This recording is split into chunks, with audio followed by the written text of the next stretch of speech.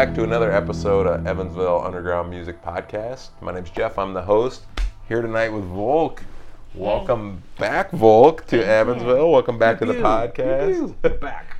I got to tell you guys, I said I'm saving it for the podcast. Last year, my highlight of the 2021 season was Volk. I mean, you guys, honestly, you guys were, it was so good last year.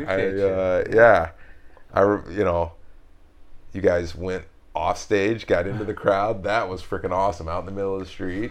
Always audience interaction. Yeah, literally. Yeah. This is not dinner theater, folks. I will run at you and make you stand. Right. It might be a little bit of dinner theater. It might be a little bit. You can have dinner in your hand. The man with the cowboy hat and lights is approaching me. Is quickly approaching. Has that the hat stood out last year? The lights stood out. Is all that the same? Has any of that changed or morphed or maybe more broken? More broken. More broken. I think. Did I have the poncho last year? Yes, you had the poncho last year. I don't know if I've had one new suit added in the year. But yeah, it'll all be there. We'll see if it functions. Cool. Joe's not in here. No, it's just still more fun. Maybe more pedals have gotten added to the board to make more goofy noises. We were looking at the pedal board earlier. Yeah. That's quite the. It's its own instrument. And I am definitely compensating for something. Is what I say. We'll definitely be playing some new songs tonight. In about 2 weeks, we're gonna record our second album. So we're gonna hear some new music tonight, some new stuff. Awesome. Yeah. Awesome. Yeah. Really trying to push the envelope. I feel like of what a duo is usually known for. Try to see how many times we can fool people into thinking that, like, wait, are they a new wave band now? Is that what's going on here? Are we back in the 80s? I mean, I remember that from last year, being a duo, and like the amount of sound music coming out, it's amazing what you guys do. Thank you. Thank you. It's amazing what you guys do. It's so cool to have. We're growing too. Communities like this to come and be a part of. Yeah, it'd be interesting. We're calling this our show of the year. We've got you guys, we've got Carrie Nation and the Speakeasy. So I mean, it's like, wow, we're growing, and we've had good support from the community and surrounding communities, and the article that your local paper wrote was like talking about how it was one of the only like safe ways to enjoy live music when COVID, a year ago, when we were all kind of getting back to it. Yeah. So I feel like it's really timely that you all are kind of teaching the community how to be a part of live music again, in the sense that we all spent maybe 2 years with our Netflix and in our bubble, and it's like, okay, how do I have this relationship with live music, whether I had that before or not, but you guys certainly make it quite inviting, like, hey, bring your fold-out chair, $10 suggested donation, like, let's just all hang, and if you want to be, super far away, great. If you want to be up close, great. Right. You get to kind of pick. I think it's awesome. That's why I'm glad we're outdoors, because I feel like I went to so many concerts in my youth, and now that I'm in my upper 40s, it's like the sound. Like I need a little space, and that's the beautiful thing about when we have the outdoor shows. It's like you can get, like you said, as close or far away. In certain dive bars, Chris will be like, "Oh man, no one's coming up close," and I'm like, "Chris, you don't understand how loud it is. It's loud at the front of the stage." And if you don't have ear protection, like I'm lucky, I've got my like professional ear protection for like when I'm playing the drums and whatnot, but most people don't even wear earplugs. It's always surprising.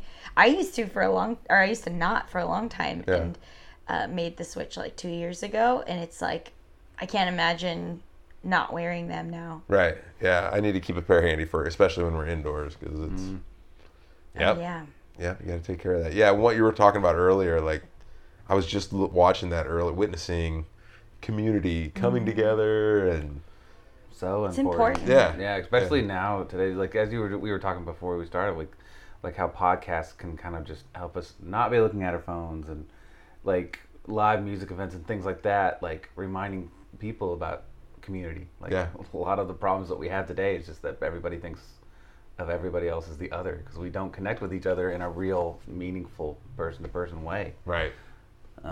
So yeah, it's awesome. You guys are doing God's work, really. Well, yeah, I mean, I think it does. I definitely know we're bringing. For my own sense of community, it's based off of Evansville Underground music. You know, that's where I've met a lot of. Totally. I've only been in Evansville for 3 or 4 years now, so it's wow. How else do you meet people? You know, exactly. And curation, which I feel like people don't talk about a lot. I think when I say curation, everyone thinks like, oh, a museum exhibit, you know, something someone in like a really formal kind of elevated space might do. But really, curation can exist on any level, and like. There's something to be said, you know, I feel like growing up, we may have all had some kind of bar or venue where it's like, you can just show up and you trust that something cool is probably happening because you trust the curation. Right. And there's that art has kind of, I think, gone by the wayside. A lot of it, I think, has to do with just the function of the music industry and the promoter, and there's so much money and connections and all this. But truly, to me, like a great venue, a great local space is one that's got great curation. Yeah. You should have crowds that will show up no matter who's playing. So it's not just a, you know, top of the crop. It's like, no, we trust so-and-so. We trust Joe. We trust this EMU, you know, like to put together something that's going to be awesome no matter what. Right. Yeah. You know. And like knowing that experience of just like the best musical experiences of finding a new band that you didn't know about and you see them live and you fall in love with them live. Yeah. Like there's almost like nothing like it. Well, that describes my experience with you guys last year. Thank you. all the way from start to finish. When we're leaving, don't worry. But no, I mean it's to both of your points. Like, you know, Joe, we trust Joe. He's arranged you guys to come up here last year, and then we show up, we do our thing, and it's like, wow, this is amazing, you know. And totally. Yeah. So what's I know you said you got a new album coming out. You guys are on tour right now, little mini tour. The summertime tends to be a little more broken up in terms of our road time. Most of that has to do with little festivals and things kind of get organized in a more spread out way, I guess. Weekend Warrior. But the spring, and then the spring, fall, and winter, we go back to our like month-long, our treks. Tours. Our tours, right. Yeah. Right. But we've got a run in August with the Surfragettes, which is an all-female instrumental surf sort of psych band. Oh, cool. They're pretty awesome, out of Detroit, and they all dress like, it's like super retro, and they all dress the same, and it's a fun deal they've got going on. They're kind of like a YouTube sensation, right? Which is, I guess, the soup du jour now. You know, it's like all these bands are YouTube sensations, which is great. You know, I mean, sure.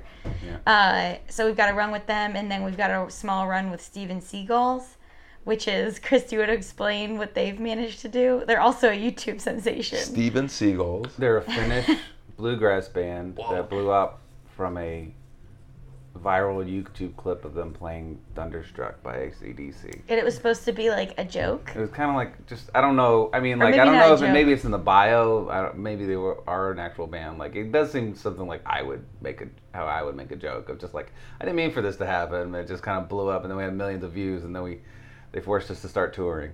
It's still pretty awesome. Maybe it's like a cultural thing, like it's Finnish. Yeah. Actually, we're playing Turf Club. Would we play Milwaukee? I don't know if we play Milwaukee. We do play Milwaukee with them? Yeah. We play Milwaukee, so in September. Okay, I'll have to come check that out. Yeah, it's going to be a fun one. And then we've got some other stuff that we can't announce yet. Okay. I'm not even so sure if we're supposed to announce. Well, Steven Seagulls, I've already shared stuff, so we're allowed to say it.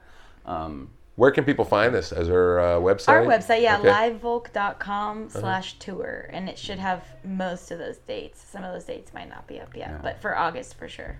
Or on all the socials. You know, we're all over the internet. You guys are awesome. Thanks so much for coming back. Thank you. Yeah, love you. Thank you. Yeah, love you too. Man, thank you.